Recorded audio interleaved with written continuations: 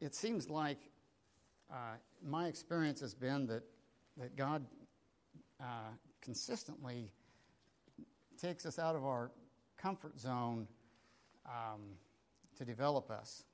And this is kind of one of those times. It's not right in my comfort zone. I don't do it often enough to feel very, very accomplished at it at all. Excuse me. The other time that I'm probably out of my comfort zone is when my 4-year-old grandson is here. That's an experience in itself. I love the little boy. I praise God for my wife. She deals with it a lot better than me.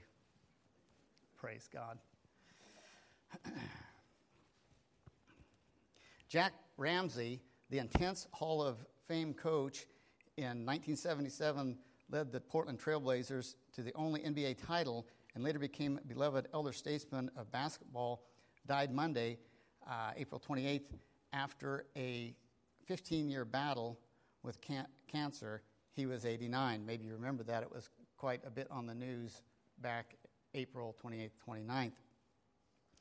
We all loved Jack Ramsay, and we could never thank him enough for what he's done, said Bill Walton, the center on the 77 team. He's just a phenomenal example of what a full life can possibly engulf. While Ramsay's approach to life and physical training was new age, his approach to basketball was old school. At a time when the NBA was moving toward an emphasis on stars, such as finals opponent Julius Dr. J. Irving of the Philadelphia 76ers, Ramsay preached teamwork and discipline. The thing about the thing about Jack was he was ahead of his time with the concept that you can have great individual players on your team, but if that talent is not connected, you don't have a chance. Johnny Davis, a member of the 1977 championship team, told the Oregonians' Jason Quick, Jack developed that within us, nurtured it within us, starting in training camp, and never wavered from that. It was always about the team, not the individual. Bob Gross, starting small forward on the Blazers title team, said, the thing Jack did that was so incredible was he had everyone on the same page. Everybody knew what to expect. There were no surprises with him. He let you know before the game if he intended to play you, told you your role, and nobody could be upset. And that is exactly what was in the heart of Moses as he penned the words of Deuteronomy on the plains of Moab. The book of Deuteronomy finds the Israelites on the plains of Moab just across the Jordan River from Jericho. This location is on the eastern edge of the Promised Land and to the north and east of Kadesh Barnea at the southern edge of the Promised Land. Kadesh Barnea is said to be approximately 150 miles or 11 days' journey from Mount Sinai, where God established his covenant with Israel. A journey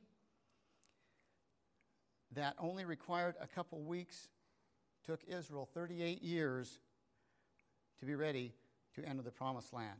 God told Moses that he will not enter the Promised Land, so Moses' final words is the book of Deuteronomy as God renews his covenant with Israel.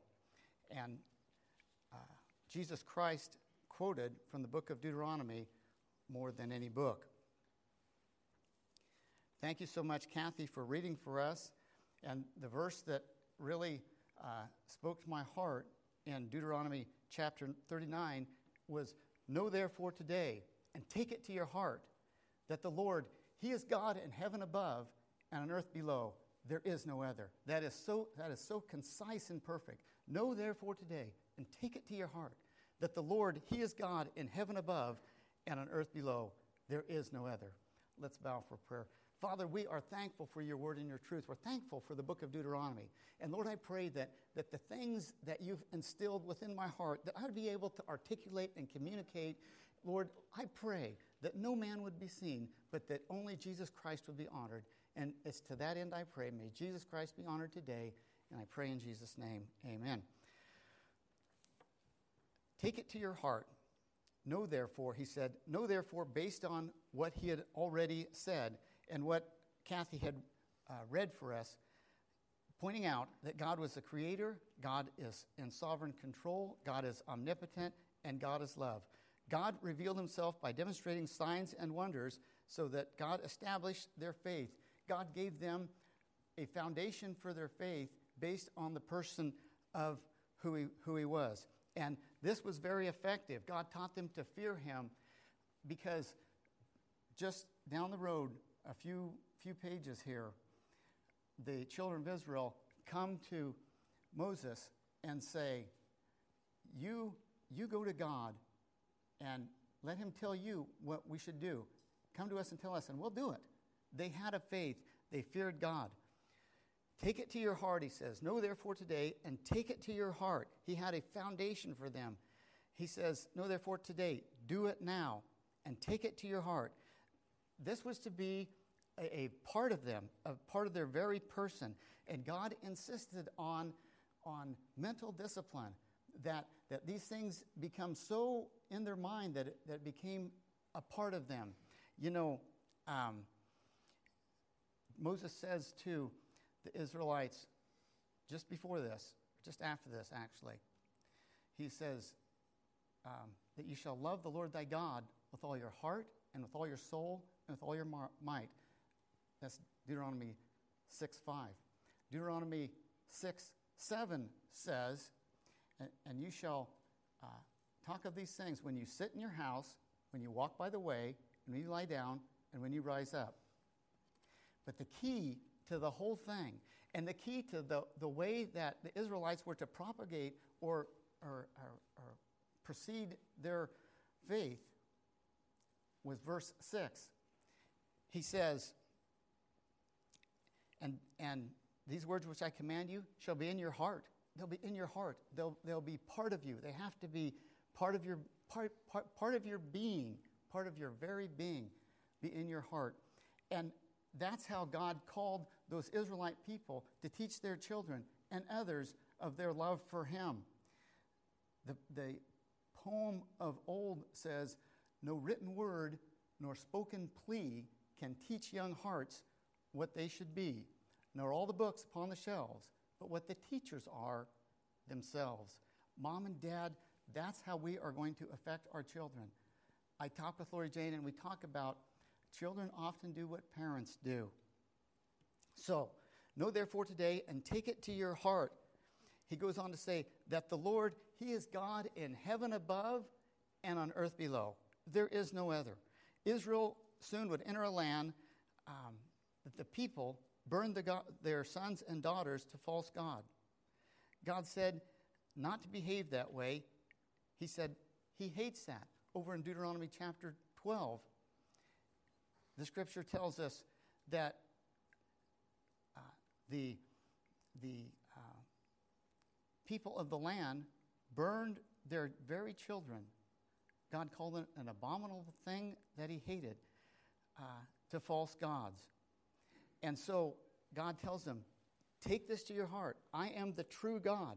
Know therefore today and take it to your heart that the Lord, he is God. So we're to focus on the true God. Focus on the true God. And then as they focus on the true God, the scripture says, and you shall keep his statutes and commandments, which I am giving you today, that it may go well with you and with your children, and that you may live long in the land which I'm giving you forever. And so God had planned a future for them, a great future for them. When God's principles are followed, there is well-being, health, and healing. Some 400 years later, King David, who loved God, prepared a great kingdom for his son Solomon. And with the wisdom that God had given Solomon, Solomon's kingdom became magnificent. When the Queen of Sheba had came and seen it, it says that she was breathless. And she said, the report that I heard in my land, I did not believe, but it's true. She went on to say that your wisdom and glory is the half had not even been told me. And the scripture goes on to say that Solomon was the richest and wealthiest man of all the kings on the earth. Now, let me be quick to say this. I'm not saying that as we apply God's principles or follow God with our lives, that everything's going to go well, that everything will go smooth. God uses different experiences in each of our lives. Each of us are different to change us and mold us and make us more like Jesus Christ. When I was at my most probably sincere point, serving God with my all, came my darkest days in life. But after some years of discouragement, God restored me, and I so thank Him for the opportunity to worship and to serve Him once again. 3 things I need to take to my heart. First, the foundation of my faith, the Word of God. The foundation of my faith is the Word of God. And the Word is directly from God. The Scripture tells us that no prophecy of the Scripture is of any private or isolated interpretation, but the prophecy came in old time not by the will of man, but men were moved as the Spirit of God moved them. And then the Word of God is what we need to make us in right relationship with God. In 2 Timothy, great verses. Brother Leonard and I have talked about this. Great verses. 2 Timothy 3:16 and 17 are as meaningful to me or about as John 3:16. All Scripture is given by inspiration of God and is profitable for doctrine, for reproof, for correction, for instruction in righteousness, that the man of God may be mature, thoroughly furnished unto all good works. The Word of God is what we need. The Word of God is how we establish a relationship with God. I love the way John said it as he's drawing the book of John to a close. He says this, and many other signs truly did Jesus in the presence of disciples. He's saying Jesus did a lot more. Truly, many other signs did Jesus in the presence of disciples, which are not written in this book, but these are written, that you may believe that Jesus is the Christ, the Son of God, and that believing you might have life through His name. And there He tells us how we can have eternal life, by believing in the Son of God, but by believing the things that Jesus said and did. You know, the one of the greatest illustrations of the power of God's Word and the Bible is America itself. Pilgrims came to America from Europe, just a small band of them who were willing to give their lives, and most of them did. Landed here in 1620 at Plymouth Rock. About 150 years later, when we would mark our birthday as a nation, Independence Day, 1776. Now, I am not naive enough to believe that every signer of that Declaration of Independence was a Christian, but I believe the vast majority of them were. And it said that 28 of the 56 original signers of the Declaration of Independence had seminary degrees. The Judeo-Christian ethic strongly influenced our nation and Christian thinking. George Washington said that I've had 4 bullet holes in my overcoat and 2 horses have been shot out from underneath me, and I thank my God who saved me through it all. Another quote from George Washington, it is the duty of all nations to acknowledge the providence of the Almighty, to obey His will, to be grateful for His benefits, and to humbly implore His protection and favor. That's what George Washington says. John Adams, the second president of the United States, and this is so powerful. It says so much about where we're at today. We have no government armed with power capable of contending with human passions unbridled by morality and religion. Our Constitution was made only for a moral and religious people. It is wholly inadequate to the government of any other. John Adams, the second president, said, unless we have a moral, religious people, this Constitution won't work. James Madison, the fourth president, said, before any man can be considered as a member of civil society, he must be considered a subject of the governor of the universe. Our founding forefathers were men of strong faith. Of course, the history books have been rewritten, which wouldn't say that, but they were. They were men of faith and character. And that proceeded 87 years later, approximately. Abraham Lincoln stood up and said, 77 years ago, our fathers brought forth on this continent a new nation conceived in liberty and dedicated to the proposition that all men are created equal. Now we are engaged in a great civil war, testing whether this nation or any nation so conceived and so dedicated can long endure. Abraham Lincoln says, this dream that our fathers had, this dream that our forefathers of free people that could govern themselves, is it just a dream? Can it last long at all? And by the grace of God, it did. In that conflict at that time, there were godly men on both sides praying, begging God, not just that they would win, but for peace. Abraham Lincoln was one of them. It's told that Abraham Lincoln spent all night in prayer, praying for our nation. And as time went on, America became the greatest nation on earth. We won World War II. But as I've said before, our young people need to feel the weight of that, because during World War II, we didn't know that we were going to win. It wasn't a given. And it said that the tide began to change of power in that war when in both Europe and America there were great concerts of prayer. Men and women on their knees begging God for peace. Greatest nation on earth, America, the greatest nation on earth. And we are, and America is. And I believe that, and I'm proud to be an American.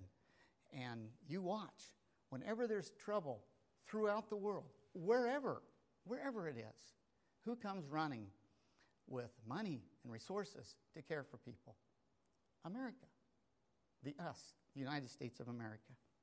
One of our late presidents said this, I've always believed that America is strongest and freest and happiest when it is truest to the wisdom of our founding fathers. Always remember that you are Americans, and it is your birthright to dream great dreams to this sweet and blessed land, truly the greatest, freest, strongest nation on earth. If we ever forget that we are one nation under God, then we will be a nation gone under.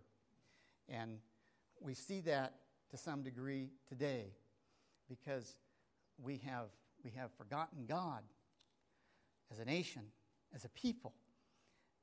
Back in 1962, when our all-wise Supreme Court concluded that secular humanism was a religion within itself and that Bible reading and prayer would not be allowed in the public school.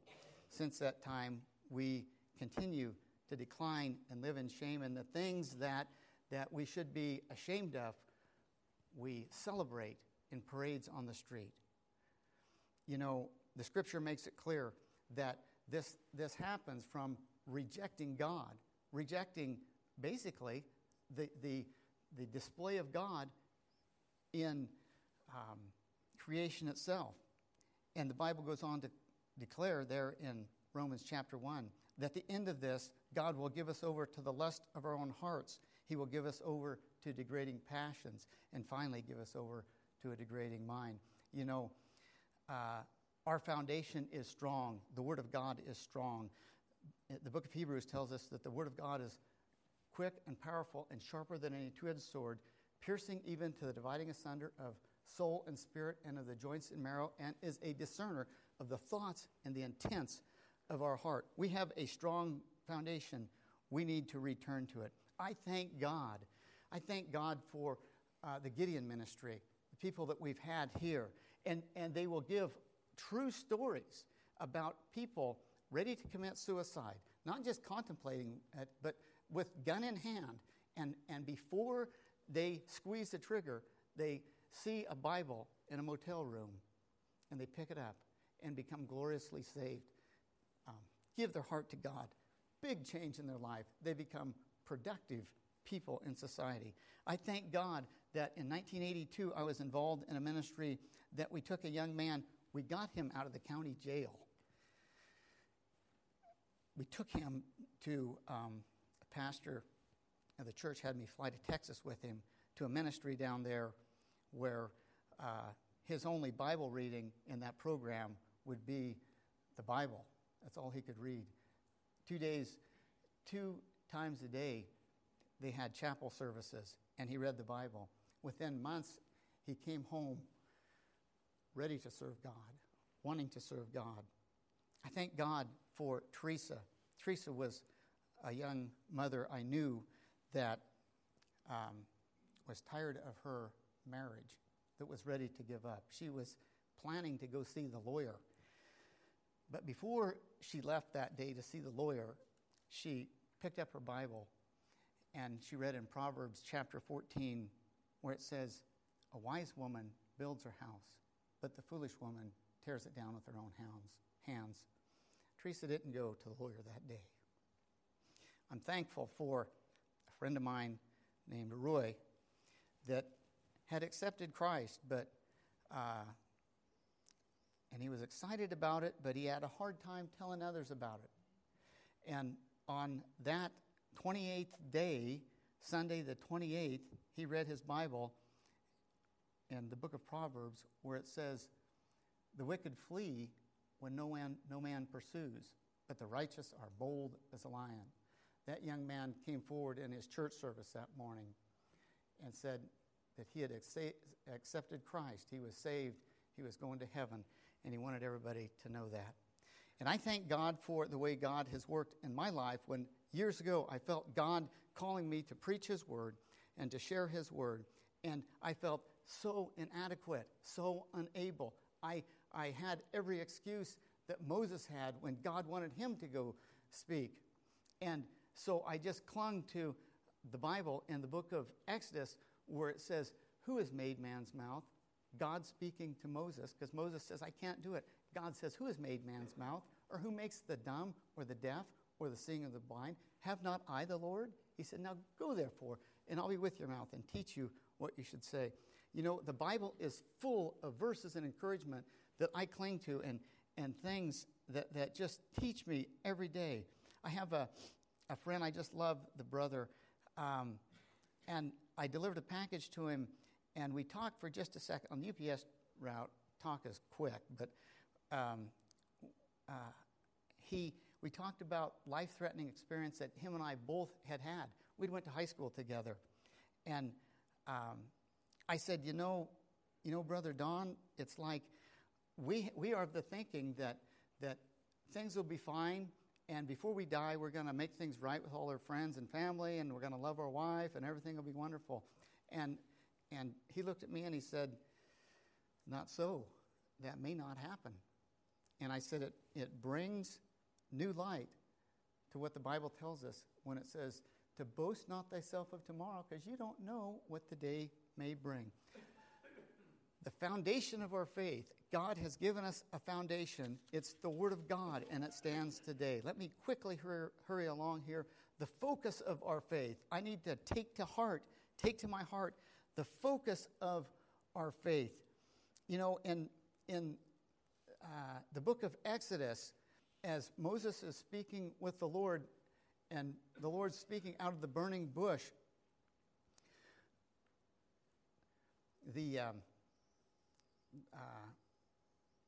Moses says, "You want me to go to these people and you want me to tell him that God, the God of your fathers, has sent me. What am I going to say when they said, what's his name? When they say, what's his name? And God says, I am who I am.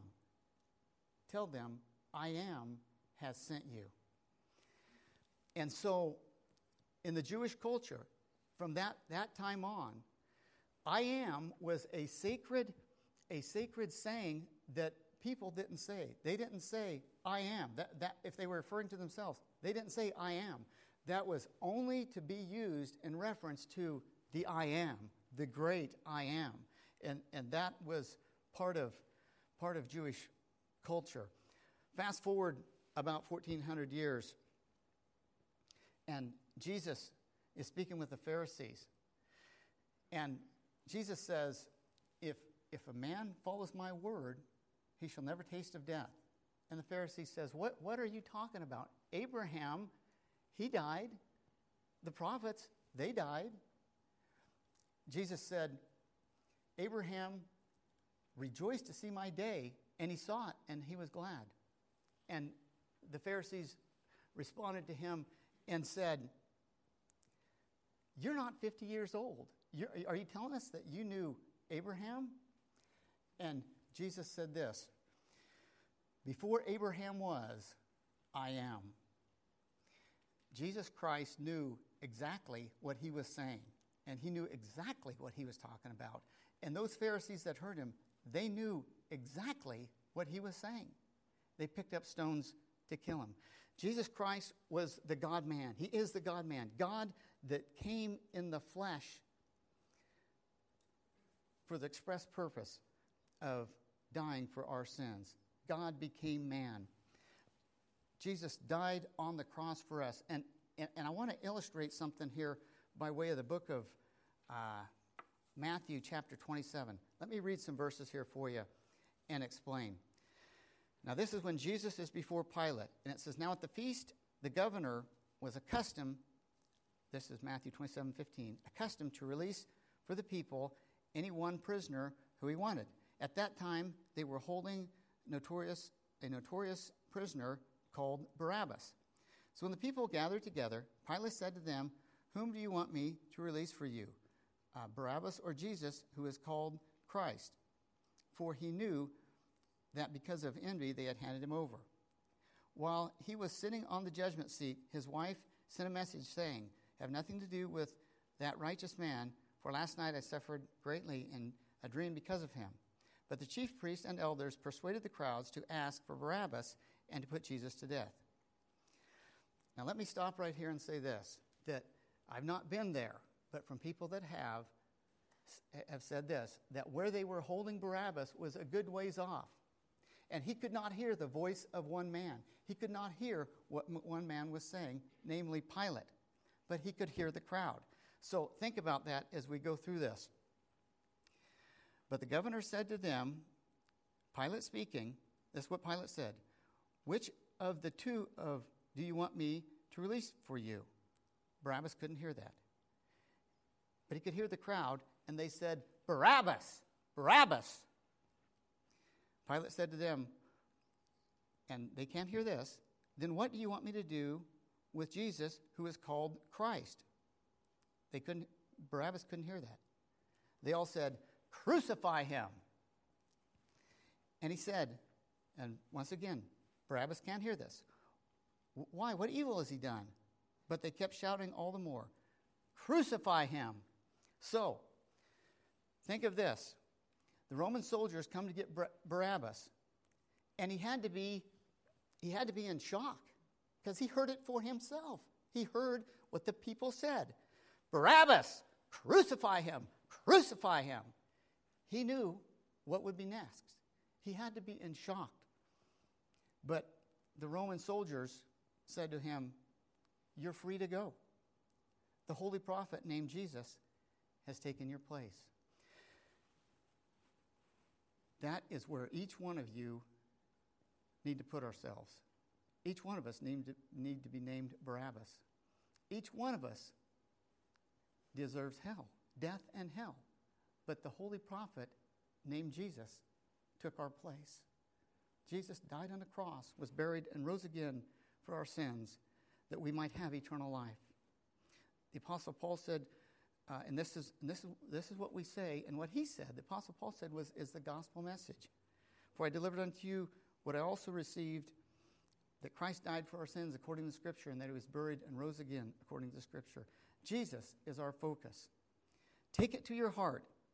Our foundation is the Word of God. Our focus is the Lord Jesus Christ. And our future, the future of my faith, abundant life and eternal life. God has good things for us. In Jeremiah chapter 29, it says, "For I know the plans that I have for you, declares the Lord, plans for welfare and not for calamity, to give you a future and a hope." That is a promise, not to me, that is a promise to the Jewish people, to Israel.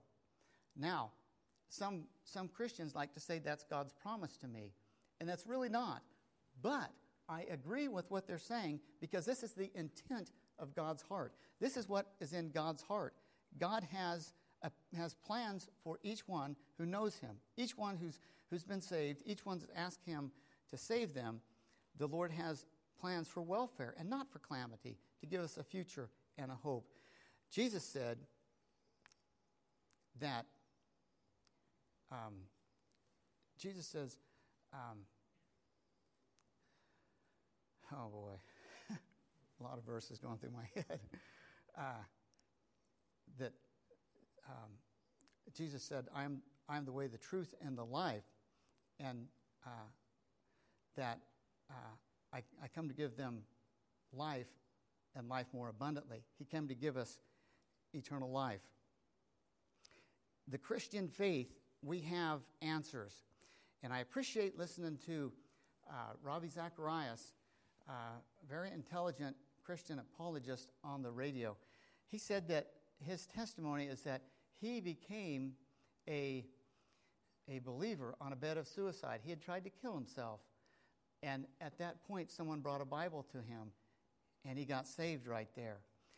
And so that transformed his life. He is very well educated, and he said the thing that he likes about the Christian faith is that only the Christian faith has the answers to the questions we all ask. Our origin, where did we come from? What is the meaning of life? What is our purpose in life? Morality, what is right and wrong, and our destiny. The Christian faith has the answers to these things. We can be proud of what we believe, and we can stand up and be proud of what we believe. It's true and it's right. Living for Jesus brings one into great respect and honor. The book of Proverbs tells us that righteousness exalts a nation, but sin's a reproach to any people, or sin brings us to shame. And I think of, and it comes to my mind, the testimony that I heard of a woman on the radio giving as she was younger, and she was starting to do drugs. And she lived in the Philadelphia area. And she said that she would go into town to get drugs, and she would see these prostitutes on the street corner, and this is what she would say. She would say, how sad those girls are. She said, how sad and how wrong. Don't let drugs get a hold of you. Just enjoy it on the weekends. Just party a little bit. That was her thinking. And then she said, exactly 1 year later, I was on the same street corner doing the same thing for the same reason. She said that that's her testimony, and that you can't play with the devil's toys and get away. And she said that rehab could get her off of drugs. She said that she's been in and out of rehab a dozen times. But she said only the power of God through our Lord Jesus Christ can keep you off of drugs. Take it to your heart, our future. God has a future for us, and he would like to bring us to honor. I'm like running out of time here. The other thing God has for us is heaven. Heaven. We can believe in heaven. Don't believe the world. They don't want to believe heaven. They don't want to know about heaven, because if there's a literal heaven, there's a literal hell. And the Bible speaks of both. There is a heaven where real people, real tangible people, we'll have different bodies, but real people will do real things in a real place. Heaven is to be gained, and it's going to be wonderful. The Scripture tells us that eye has not seen nor ear heard, neither has it entered into the heart of man the things which God has prepared for them that love Him. We have a great future to look forward to. We can trust God for that, and whatever it would cost us here on earth is well worth it. Is well worth heaven, just to go to heaven. This is something that the saints of old believed in and made a life out of. You remember the songs, When the Roll Was Called Up Yonder? We look at that as an old song, but they believed it. They said, hey, this may be tough. It used to be men had to work hard all day long just to feed their family. Not for any toys, not for any frills, just to feed their family. But he had that hope of heaven and eternal life. So what he had to pay was well worth it. The United States Cavalry moving the Sioux, and I close with this, moving the Sioux Indians. Chief Sitting Bull had something that the cavalry was not aware of. His main general named Crazy Horse. Crazy Horse got his name honestly. Crazy Horse was crazy. And he had his braves buy into one thought, a word called, a term, Indian term, hokahay. Hokahay. And this is what Crazy Horse said to his men. He says, men, some of us aren't coming home tonight. Some of us will not come home tonight. He said, there's some things in life that are a lot bigger than you and I. What you are asked to do today is an opportunity, it's a privilege, and it's an honor. Give it your all. These Indian people were fighting for what they believed. They were fighting for their way of life. Hokahay means ride to the death. Ride to the death. And that's what a lot of them did. But they were fighting for what they believed. We have the Word of God. We have the Word of God that's been around for thousands of years, that has proven itself, that has stood the test of time, has proven itself, brings people to honor. We can thank God for that. Whatever God would call me to do, I should be gladly willing to do and thank Him for it. Let's bow for prayer. Father, I'm thankful for your word and your truth. Lord, I pray that I would take to heart the things that you told these people, Moses speaking to years ago, to take to heart. The foundation, your word, that I would focus on the Lord Jesus Christ, and that I would rejoice in my future. What a great future. Lord, we thank you and we praise you for your word and your truth. I pray that these things would sink down deep into our hearts, that this would not just be a time of a message, but a time of examining our hearts and drawing us to yourself. Thank you so much, and we pray these things in Jesus' name. Amen. Let's continue to worship as we sing, I Then Shall Live.